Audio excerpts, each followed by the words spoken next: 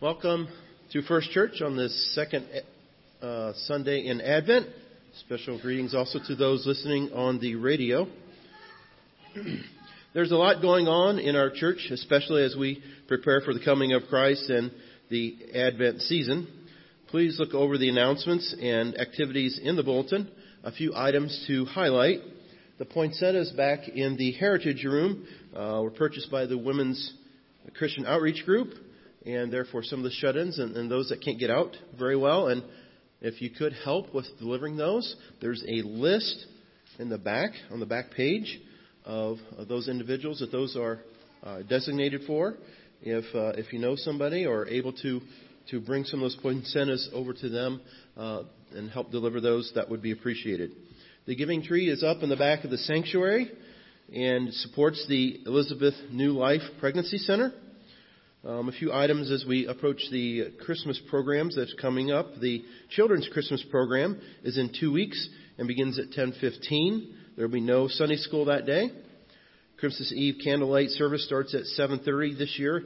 There will be music starting at 7 o'clock. Invite your friends, neighbors, and family to come and enjoy that special evening. We will have service that Sunday morning at 9 o'clock as usual. Would you please rise and join me for the call to worship?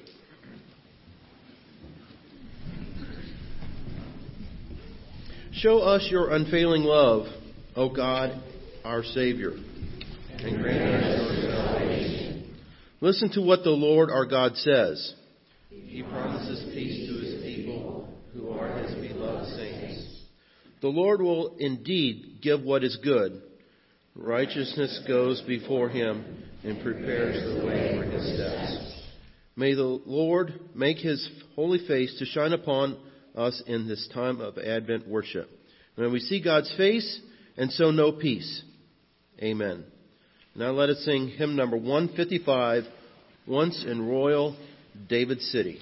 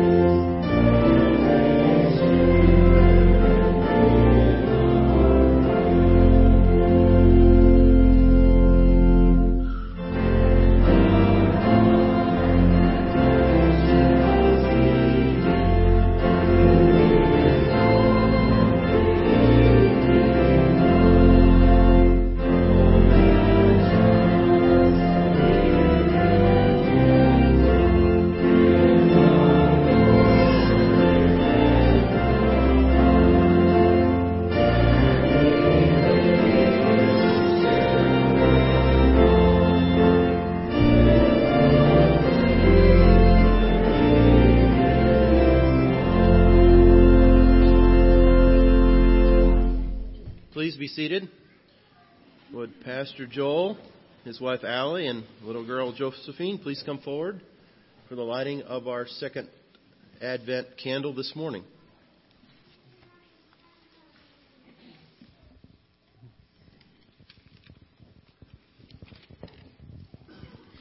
We gather around the Advent wreath today knowing that we are not perfect, that we all make mistakes and do bad things.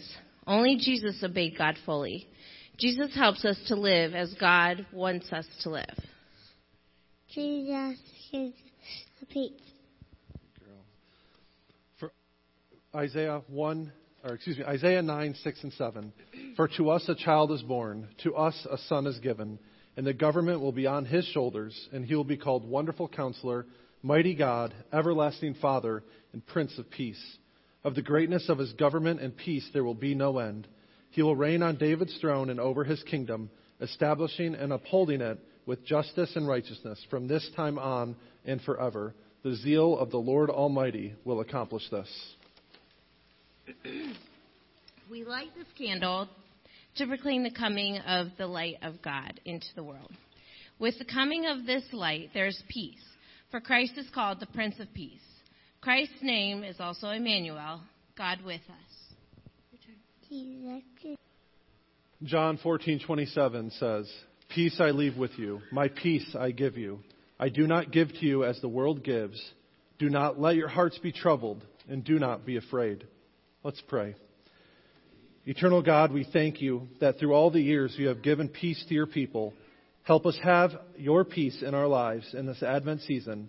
We pray that you will help us shine the light of your presence to those around us, so that they may also have peace. Amen.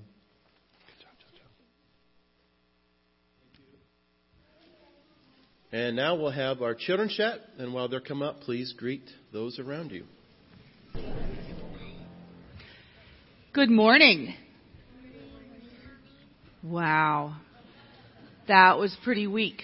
Let's try that again. Good morning. Good morning. All right. All right. So, we are in a special season in the church. Does anybody remember what we call that season? John? Advent. Very good. And if you were paying attention, Pastor Joel and Allie lit the Advent candle. How many candles do we have lit? 2. How many candles do we have left to light? 2 or 3, if you're counting the one in the middle, huh? Yes. So we are preparing for Christmas. What do you do at your house to get ready for Christmas? Set up your tree. Set up your Christmas tree. What else do you do at your house to get ready for Christmas? Get ready for the elf. Get ready for the elf. Okay. You know, I found something on a side note. It's called The Star from Afar, and it's the same concept as the elf, but it comes from a Christian perspective, and it's pretty cool. That was the end of my commercial. We'll move on. So we're getting ready for Christmas. Does Mom ever hand you this and say, go clean? No. You don't get ready for Christmas by cleaning? Oh, well, don't tell my kids, okay? Because we have a lot of cleaning. Do you help Mom clean? Do you? Awesome. You know, in the Bible, they're talking about how we need to prepare and get ready for Christmas. And about the time John the Baptist came and began preaching in the desert in the area of Judah, John said, change your hearts and live because the kingdom of heaven is coming soon. John the Baptist is the one Isaiah the prophet was talking about. Isaiah said, this is the voice of a man who calls out in the desert, prepare the way for the Lord, make the road straight for him. So there were lots of people in the Bible that were preparing and getting ready for the Messiah, and they did that in all different kinds of ways. Mary and Martha, as they were cleaning when Jesus was around, were preparing. And we need to prepare. But is God and Jesus, are they really worried about how clean our house is? No. Right, John. They're not. Mom might be. But what does God want us to prepare? For his birthday? Yeah, but what part of us do we need to prepare for his coming? Our heart. That's right. We need to clean out our heart and get ready to remember Jesus' birthday and be ready to welcome him into our heart. Okay, so even though Mom might hand you the dusting cloth and the cleaner, we still need to get our house ready, but we really need to make sure that we have our heart ready for when Jesus comes. Okay, when we celebrate Jesus' birthday. All right, let's say a quick prayer. Dear Heavenly Father, thank you for today. Thank you for Advent and this time of preparing and getting ready for Jesus' birth. Be with us this week. Help us to be your hands and feet. In Jesus' name we pray. Amen. All right, guys, have a great week.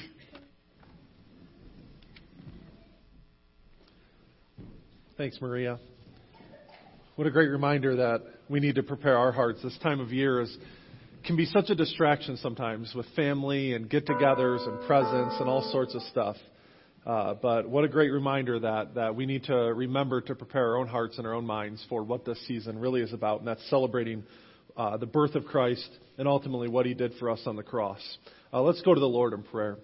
Father, thank you for this day. Thank you for the chance to come here this morning and to worship you and to be reminded of what this time of year is all about. We can be so distracted. It can be a burden on us at times with everything that's going on. But Lord, help us to focus on you. Help us to be reminded of what this season is really all about. As we gather with family and friends, as we spend time together and celebrating those things, help us to be reminded of what we are celebrating. And that is your birth, the Emmanuel, God with us, coming to this world to save this world. Thank you, Lord, for that. Thank you for that reminder this time of year. And I pray that we'd be able to keep that as the focus each and every day. Lord, we are reminded also of the many concerns that are listed before us, the names that are on the list here, and others that may not be on the list, Lord, that we know of that are facing difficult times this time of year, whether it's health issues or financial or other things, Lord, that may be going on. We don't know, but you do. And we trust that you know exactly what's going on and what it is each person and each family needs. And so I pray that you would be with them. I pray that you would heal those who need healing. I pray you'd provide those who are in need, provide for those who are in need. And ultimately, Lord, that your will would be done in each of these situations. Lord, we trust that you know what's best for us and pray that you would make that happen in our lives. We pray all these things in the name of Jesus, who taught us to pray, saying, Our Father, who art in heaven, hallowed be thy name. Thy kingdom come, thy will be done, on earth as it is in heaven. Give us this day our daily bread, and forgive us our debts, as we forgive our debtors. And lead us not into temptation, but deliver us from evil. For thine is the kingdom, and the power, and the glory forever. Amen. Amen.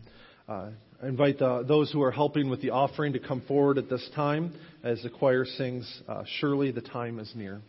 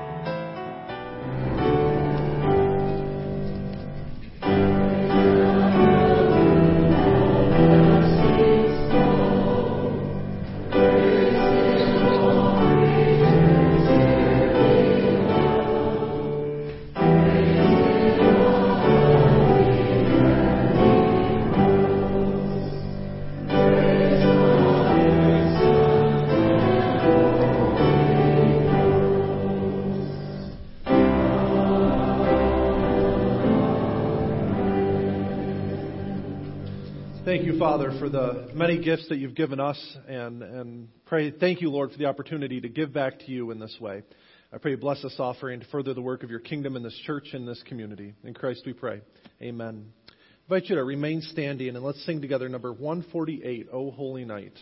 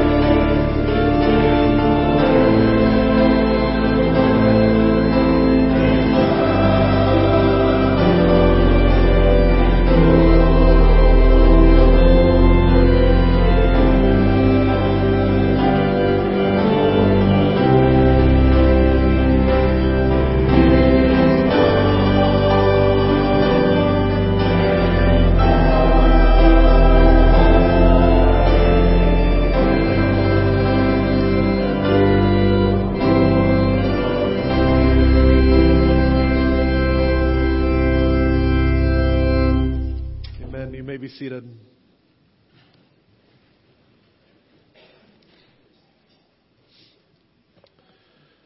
Today we're continuing on in our Advent series. Last week we looked at the topic of hope and the hope that Christ brings and the hope that we're reminded of this time of year when we celebrate His birth. And today we're going to continue that theme and look at peace and peace that God brings through His Son, Jesus Christ. In the coming weeks we'll look at joy and love as we prepare to celebrate Christmas and celebrate that birth of Christ. Peace is a topic that's come up a few times for us recently. As we recently preached through the book of Philippians, peace and contentment in the Lord was a common theme, one that we saw pop up over and over again. Just a few weeks ago, we preached from this passage in Philippians chapter 4, verses 4 through 7. Rejoice in the Lord always. I will say it again, rejoice. Let your gentleness be evident to all. The Lord is near.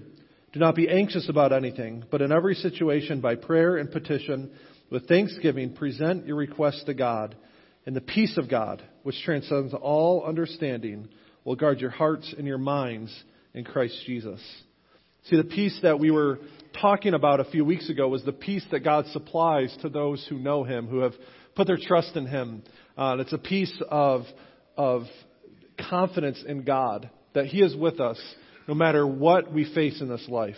It's this inner sense of contentment that can come only from Him. And it's not based on our outward circumstances. And so that's the peace that we talked about. It's peace that we can have because of our relationship with Christ. Peace that we can have in any and every situation.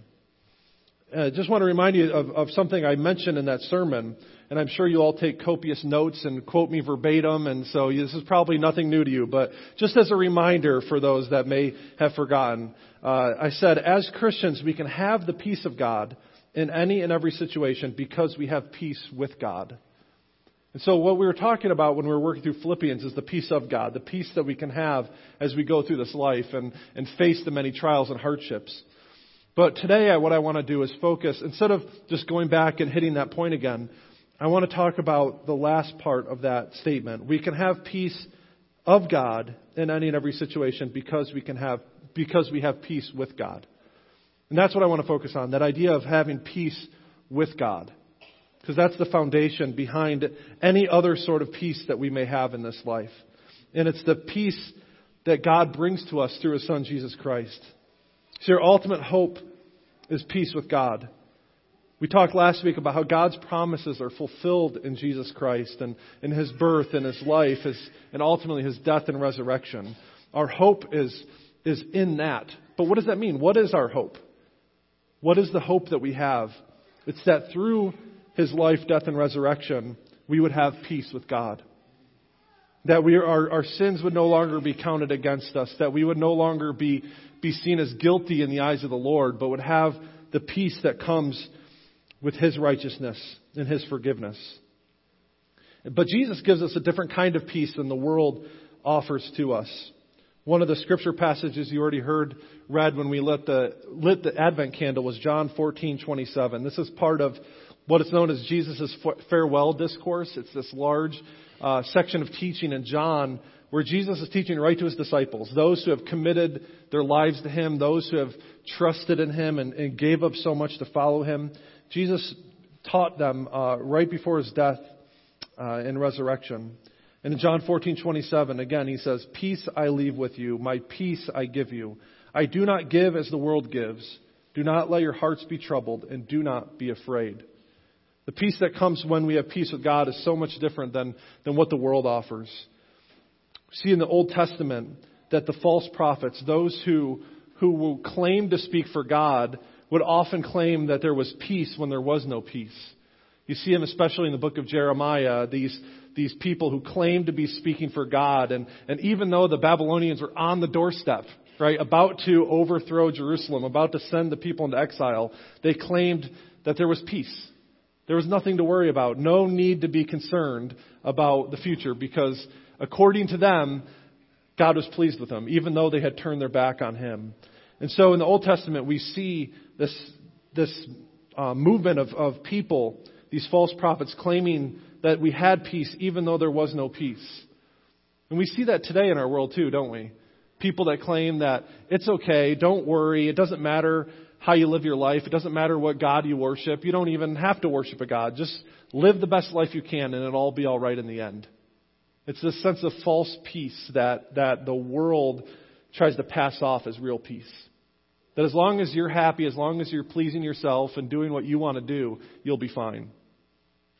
And we see that over and over and over again. But that's not the peace that Jesus is talking about. In Jesus' own day, there was a different kind of peace that was popular. It was the Pax Romana, which is Latin for the Roman peace. And this was peace by force. The Roman Empire had peace. It was one of the most peaceful times in human history, in a sense. It's because the Roman Empire got rid of anybody who was disrupting that peace. Right? The Roman peace was a peace through force. It was a peace because they had crushed all opposition and anything that was in their way, and simply just gotten rid of those who caused trouble. But that in itself is not true peace. That peace is just the absence of conflict because they had steamrolled their way through the known world. But the peace that Jesus is talking about is not that kind of peace either. The peace that Jesus offers us, the peace that He won for us on the cross was peace with God, our Creator. The peace of knowing Him and knowing and experiencing His forgiveness. See, without Jesus, we don't have peace. Without what He's done for us, we can't have peace with God. It's because our sin separates us from God and prevents us from experiencing that sort of peace with Him. See, in the beginning, when God created the world, He created it perfect. Right? With Adam and Eve, He created it without sin. And it was such a harmonious relationship between God and His creation, God and His people. You know, I can't imagine what it was like to be Adam or Eve, just walking through the garden. There's this passage in the Bible, and if you're not careful, you almost miss it, that talks about how God was walking through the garden in the cool of the day. And it's this sense that that's just something that God did with His people. That sort of intimate relationship that God had. But unfortunately, we don't experience that today to the fullest because of our sin. And sin is just whatever has gotten in the way of our relationship with God. I'm going to borrow your music stand. You mind? Go right ahead. Just imagine, I use this analogy in confirmation this week with the students. Imagine, this music stand represents God. Not the best visual representation, but let me go with this one for today. When God and Adam and Eve were in the garden, before sin entered the world, their relationship was perfect. They were together. There was nothing that separated Adam and Eve from God. They were just walking side by side through the garden, much like I'm standing next to the music stand. This isn't the best analogy, I guess, in the world, but they were together, right? There was nothing that came between them. But once sin entered the world, once they chose to rebel against God, chose to run their lives on their own, it created a separation.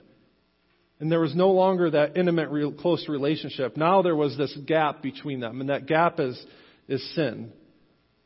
And when we sin, we're building this wall, we're building this gap, and something needs to be done to overcome that.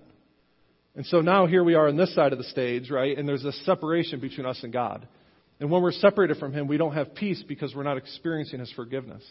The only true peace is from the Lord, from having that relationship with Him and having that confidence in knowing that our sin, that stuff that separated us from Him, is forgiven. And so what is sin? What does that mean when we talk about sin? It's a word that we don't necessarily like to talk about today, right? We don't like to throw that word around. It's kind of taboo to talk about. But sin is anything, in a sense, that separates us from God. Anything that gets in the way of our relationship with Him.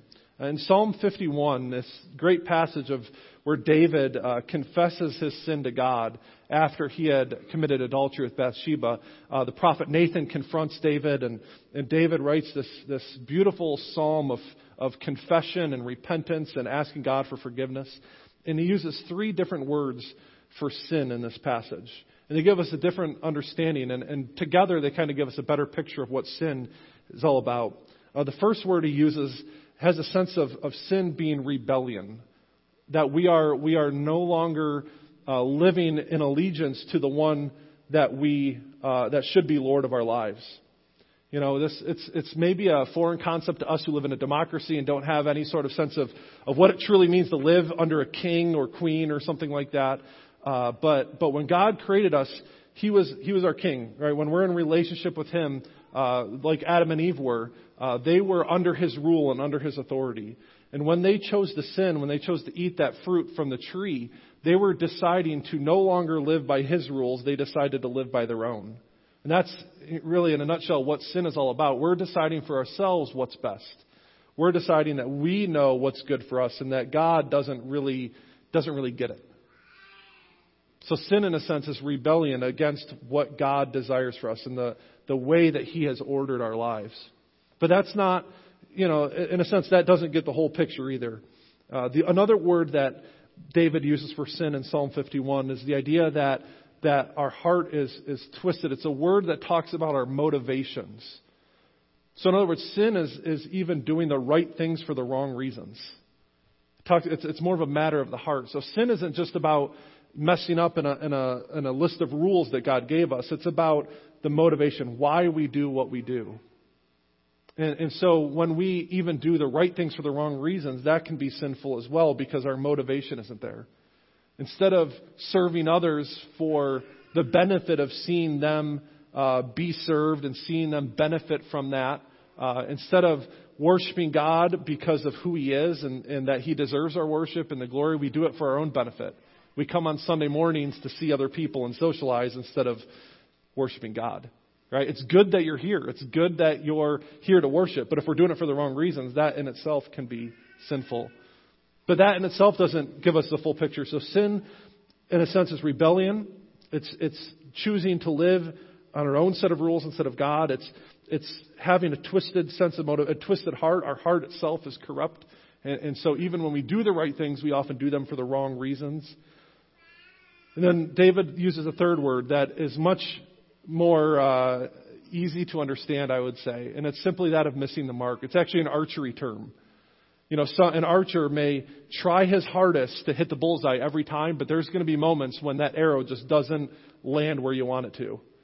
And so sin is sometimes when we're trying our hardest. We have the right motivations. We have the right ideas. We're trying to live as God wants us to live, but we still sometimes just mess up.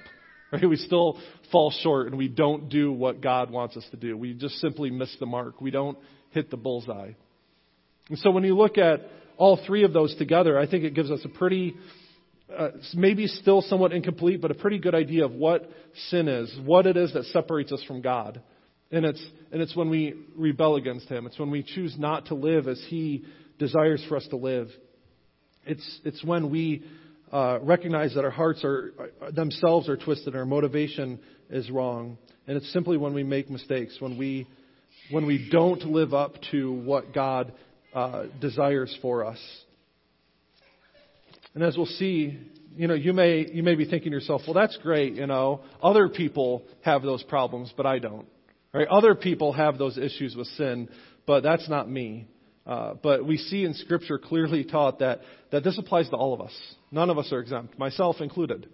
Right? The greatest people that ever lived, you think of Abraham and Moses and David, Jesus' disciples, Paul himself. We've all sinned. Romans 3:23, right, says that all have sinned and fallen short of the glory of God. See, none of us are exempt from this sin that separates us from Him. Something that we all experience, that we all face. And if we pretend like we don't sin, we're fooling ourselves, 1 John says. If we claim to be without sin, we make God out to be a liar.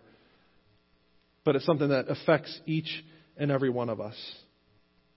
And so I think to understand the significance of this Isaiah 9 passage that we're looking at, we looked at the first part last week, we're looking at the second part of it this week. To truly understand the significance of this passage, we need to understand this idea of sin and separating it from God, and understand that, also understand the moment of Israel's history that this prophecy was spoken into. See, Israel had a long history. We read about it through the course of the Old Testament. We think of Abraham and Isaac and Jacob, and then they ended up in Egypt, and some 400 years later, Moses led God's people out of Egypt and into the wilderness, and they received the law, and eventually they found their way into the Promised Land. God led them there. And over the next several hundred years, they were ruled by this cycle of judges, these people that God would raise up to rescue his people from their enemies or from disaster. And so over the course of several hundred years, these judges would rise up, there'd be peace, and then they'd go back to their own, the people of God would go back to following in their own ways, and then hardship would come upon them again. Well, eventually the people got sick of that. They got sick of this temporary cycle of leaders, and they wanted something more permanent, something more like the other nations around them. And they wanted a king. They wanted someone to rule over them, someone to take charge so that they didn't have to keep going through the same cycle over and over again. But unfortunately, the kings never lived up to the expectation. Right? These kings that Israel had, some were good, but a good majority of them were just bad kings. They were just not good rulers, and they often would lead the people astray and lead the people further away from God instead of toward God. They would lead them to worshiping other gods and other idols and living in sin. And so God would send his messengers, his prophets, like Isaiah, that one day God would establish his kingdom and his king on David's throne, and that person would rule forever. All the sin and idolatry that had separated the people from God would be removed, and they would live in perfect peace with God and with each other. See, if you think back to this horrible music stand analogy, right? The people of Israel, they just kept walking further and further away from God. They kept stepping away from him. Sometimes they'd step back a little closer. Sometimes there were good moments, but overall they just kept going further and further away from God. And God was trying to call them back. God was trying to get them to restore that relationship. And that's why he was sending those messengers and those prophets in order to do that. But ultimately, God's people just kept turning away. And so something even greater needed to be done. They didn't need just a human king. They needed the Messiah. They needed the Christ to come and to be the king. And so without Jesus, without what he's done for us, there is no peace because we remain separated from God. But because of Jesus, because of what he's done for us, we can know peace. How would God restore the nation of Israel? How will he save his people from their sin that separates them from God? It's by sending his king to rule. And this wouldn't be just any king. This wouldn't be like those kings that they had before. Right? Even the best of those kings like David or Solomon or Hezekiah, they often made mistakes. They did things that were not in line with God's will. And ultimately, even the best of them, they didn't live forever, right? Eventually, they would be gone and a new king would take their place. And often that new king would reverse even the best of what the previous king had done.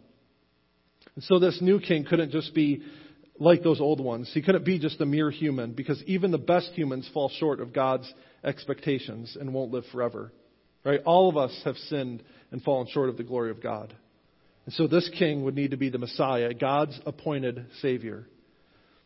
And so as we look at Isaiah chapter 9, in these two verses, 6 and 7, we get a picture and a glimpse of what this king will be like. Verse 6 says, "For to us a child is born, to us a son is given. The government will be on his shoulders, and he will be called Wonderful Counselor, Mighty God, Everlasting Father, Prince of Peace. Of the greatness of his government and peace there will be no end. He will reign on David's throne and over his kingdom, establishing and upholding it with justice and righteousness from this time on and forevermore.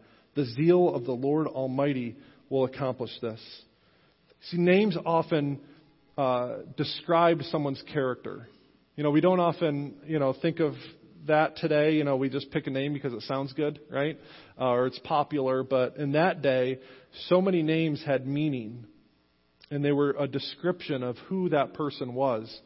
And God would sometimes give people new names because God had transformed them and sent them in a new direction.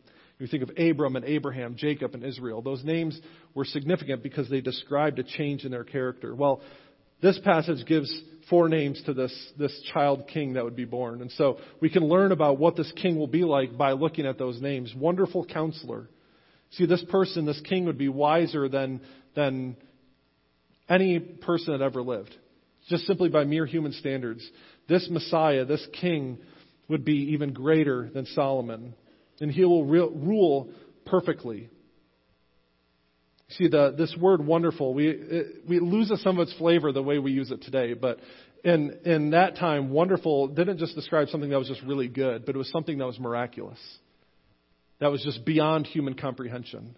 And so when we talk about a wonderful counselor, we're talking about a ruler that's just greater than anyone that this world has ever seen.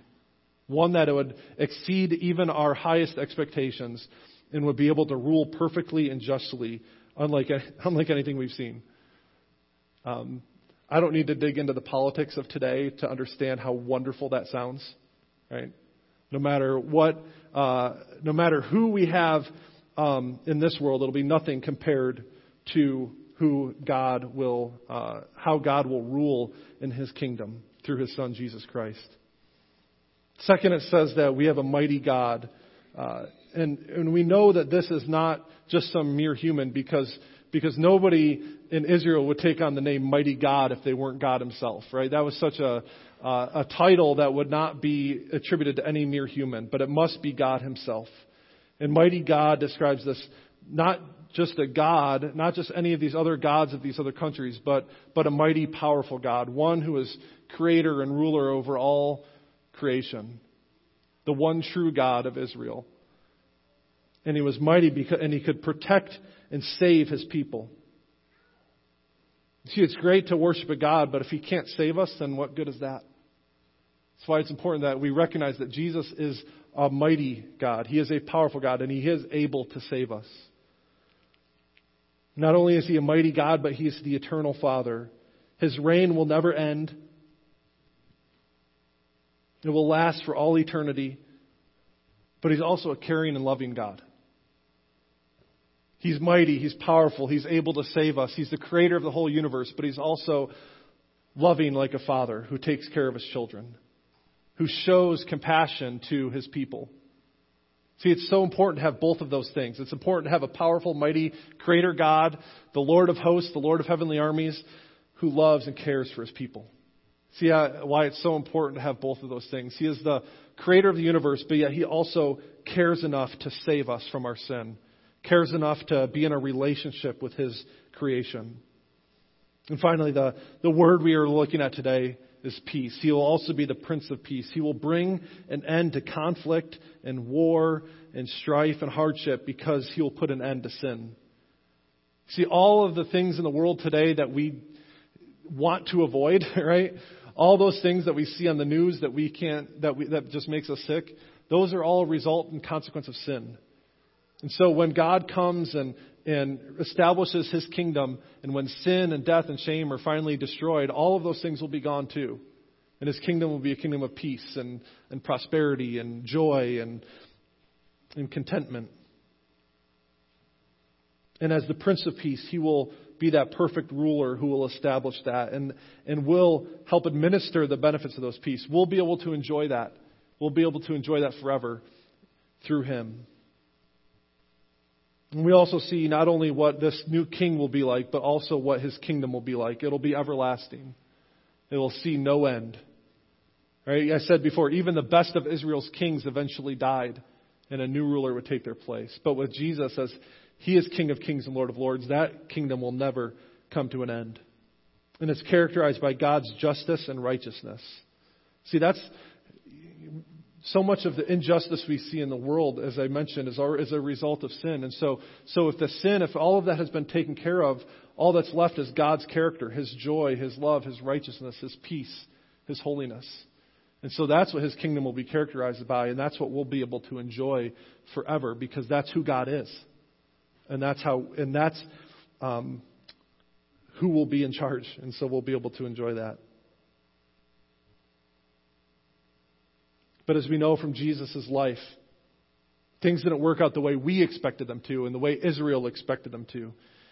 When Jesus was arrested and was being interrogated by Pilate, He said His kingdom was not of this world. You see, so much of Israel's expectations were wrapped up in this kingdom and this idea of a king who would come to reign. And so when they expected the Messiah to come, they expected Him to set up His throne in Jerusalem, to kick all the Romans out, and there would be peace in Jerusalem and Israel, and they would no longer be subject to these foreign powers like they had for so many years. Even His disciples expected that. They expected a conquering king to ride in on a white horse and defeat their enemies. But instead of being crowned with a royal crown, he was crowned with the crown of thorns. They expected him to establish his throne, but it was through his death and his resurrection that he established his kingdom and won the victory over sin. Because in order for his kingdom to be established for his people, the sin problem needed to be taken care of and needed to be dealt with. See, God did not want to set up a kingdom full of sinners, still separated from him. Remember this analogy. There was this gap between us and God. What had separated us from him. So Jesus could have come and could have established his kingdom and could have done all of that without dying on the cross. But in doing so, none of us would be able to be a part of it because our sins separated us from God. When Jesus was tempted in the wilderness as he began his ministry, one of the temptations was to bow down and worship the enemy. And in doing so, he would receive all the kingdoms of the world. That would have been establishing the kingdom without dealing with the sin problem. See, in order for God's kingdom to be there, in order for us to be a part of it, that sin problem needed to be dealt with. And it was dealt with through his death and his resurrection.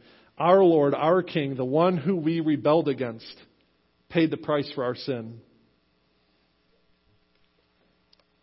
That's what brought us peace. There's a few passages I want to just read for you because I think more so than anything else, these will just paint a picture of what Christ did for us on the cross. Isaiah 53, verses 4 through 6. Surely he took up our pain and bore our suffering, yet we considered him punished by God, stricken by him and afflicted. But he was pierced for our transgressions, he was crushed for our iniquities. The punishment that brought us peace was on him, and by his wounds we are healed. We all like sheep have gone astray. Each of us have turned to our own way, and the Lord has laid on him the iniquity of us all. Romans chapter 5, verse 1. Therefore, since we have been justified through faith, we have peace with God through our Lord Jesus Christ. In verse 8. That God demonstrates his own love for us in this, that while we were still sinners, Christ died for us. In 2 Corinthians chapter 5, one of, I think, my favorite passages in all of the Bible, in the description of what Christ has done for us. For Christ's love compels us, because we are convinced that one died for all, and therefore all died. And he died for all, that those who live should no longer live for themselves, but for him who died for them and was raised again.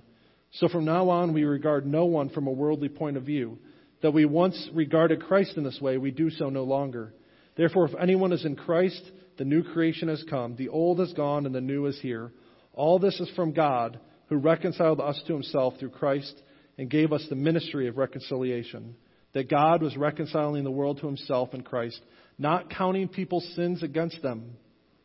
And he has committed us to the message of reconciliation. We are therefore Christ's ambassadors, as though God were making his appeal through us. We implore you, on Christ's behalf, be reconciled to God. God made him who had no sin to be our sin for us, so that in him we might become the righteousness of God. See, what God did through his Son, Jesus Christ, was he took care of that sin problem. He took all that sin upon Jesus on the cross. And in doing so, he paid the punishment for our sins so that we no longer have to be separated from him, but we can once again be with God, just as Adam and Eve were in the garden. That doesn't mean we quit sinning, right? We continue to make mistakes. We continue to fall short. But Christ has paid the punishment. He has paid the price for our sins so that in him we can have the righteousness of God. And we can be a part of his kingdom. And we can experience his peace. And so in order to experience the peace with God that Jesus offers to each one of us, we need to experience his forgiveness. We need to make him Lord of our own lives. As we think of the Christmas story and the shepherds and the angels and the wise men who came. These wise men, they were kings from the east who came and and bowed down and worshiped this newborn king. They recognized him for who he was, and they gave him gifts and worshiped him. And we need to do the same. For you, it may be the first time. You've not made that decision. You've not realized the gravity of your sin and the need for forgiveness. Realize that even despite our best efforts, without him, we're still separated from God. Some of you may know that, may have already experienced that forgiveness, but we continue to turn our back on him and to continue to walk away from him. And so maybe we need to recommit ourselves to Christ during this time of year. Whatever situation you're in, I encourage you to think of that as we celebrate Christmas, as we celebrate the peace that God offers to each one of us through Christ. He desires that we respond to that for the first time or over and over again as the need be. Because I know we're never so spiritually mature that we don't need to respond to his grace. We're never so far along in our relationship with him that we don't need his forgiveness. And so the easy way I like to think of it is 3 parts. We say, I'm sorry. I'm sorry that I have rebelled against you. I'm sorry that I sometimes act out of the wrong motivations. I'm sorry that sometimes I simply just miss the mark and I don't live up to your will and what you desire from me. So you say you're sorry to God. Then you say, thank you for dying on the cross for my sins. Thank you for getting rid of the sin that separates me from you and allowing me to again be in a relationship with you. And then third, help me. Help me to live a life now that honors you. Help me to live according to your will the best that I can. And empower me by your Holy Spirit to do that the best I can by your power. It's as simple as that. It's nothing complicated. But I encourage you as we pray and close out our service, I encourage you if you need to make that commitment to do so today. If you've never done it, do it. And if you need to recommit yourself, if you need to make that turn back towards him and recommit yourself, do that as well.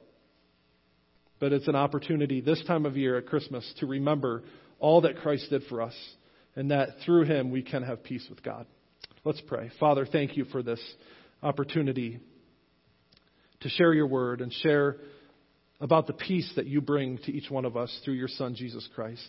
As we celebrate his birth, we also acknowledge what that means, that the King of Kings and Lord of Lords came to this world in order to save his people, in order to destroy the sin that separates us from you. So, Lord, we thank you. We're sorry, Lord, for the ways that we've fallen short. We're sorry for how we have sinned in our lives. We thank you for dying on the cross for us. We thank you for coming to this world in order to save us. And Lord, we are asking for your help to, from this day forward, to live lives that are honoring and pleasing to you by the power of your Spirit. We pray this in Christ's name. Amen. In closing, let's stand and sing the first verse of number 133, Hark the Herald Angels Sing, the first verse.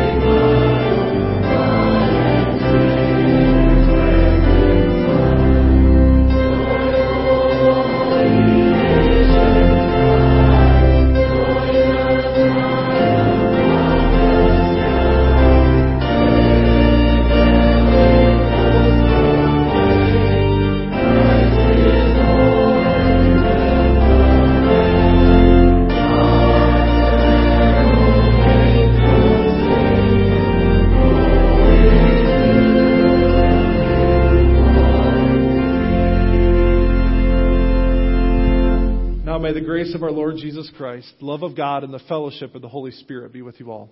Amen.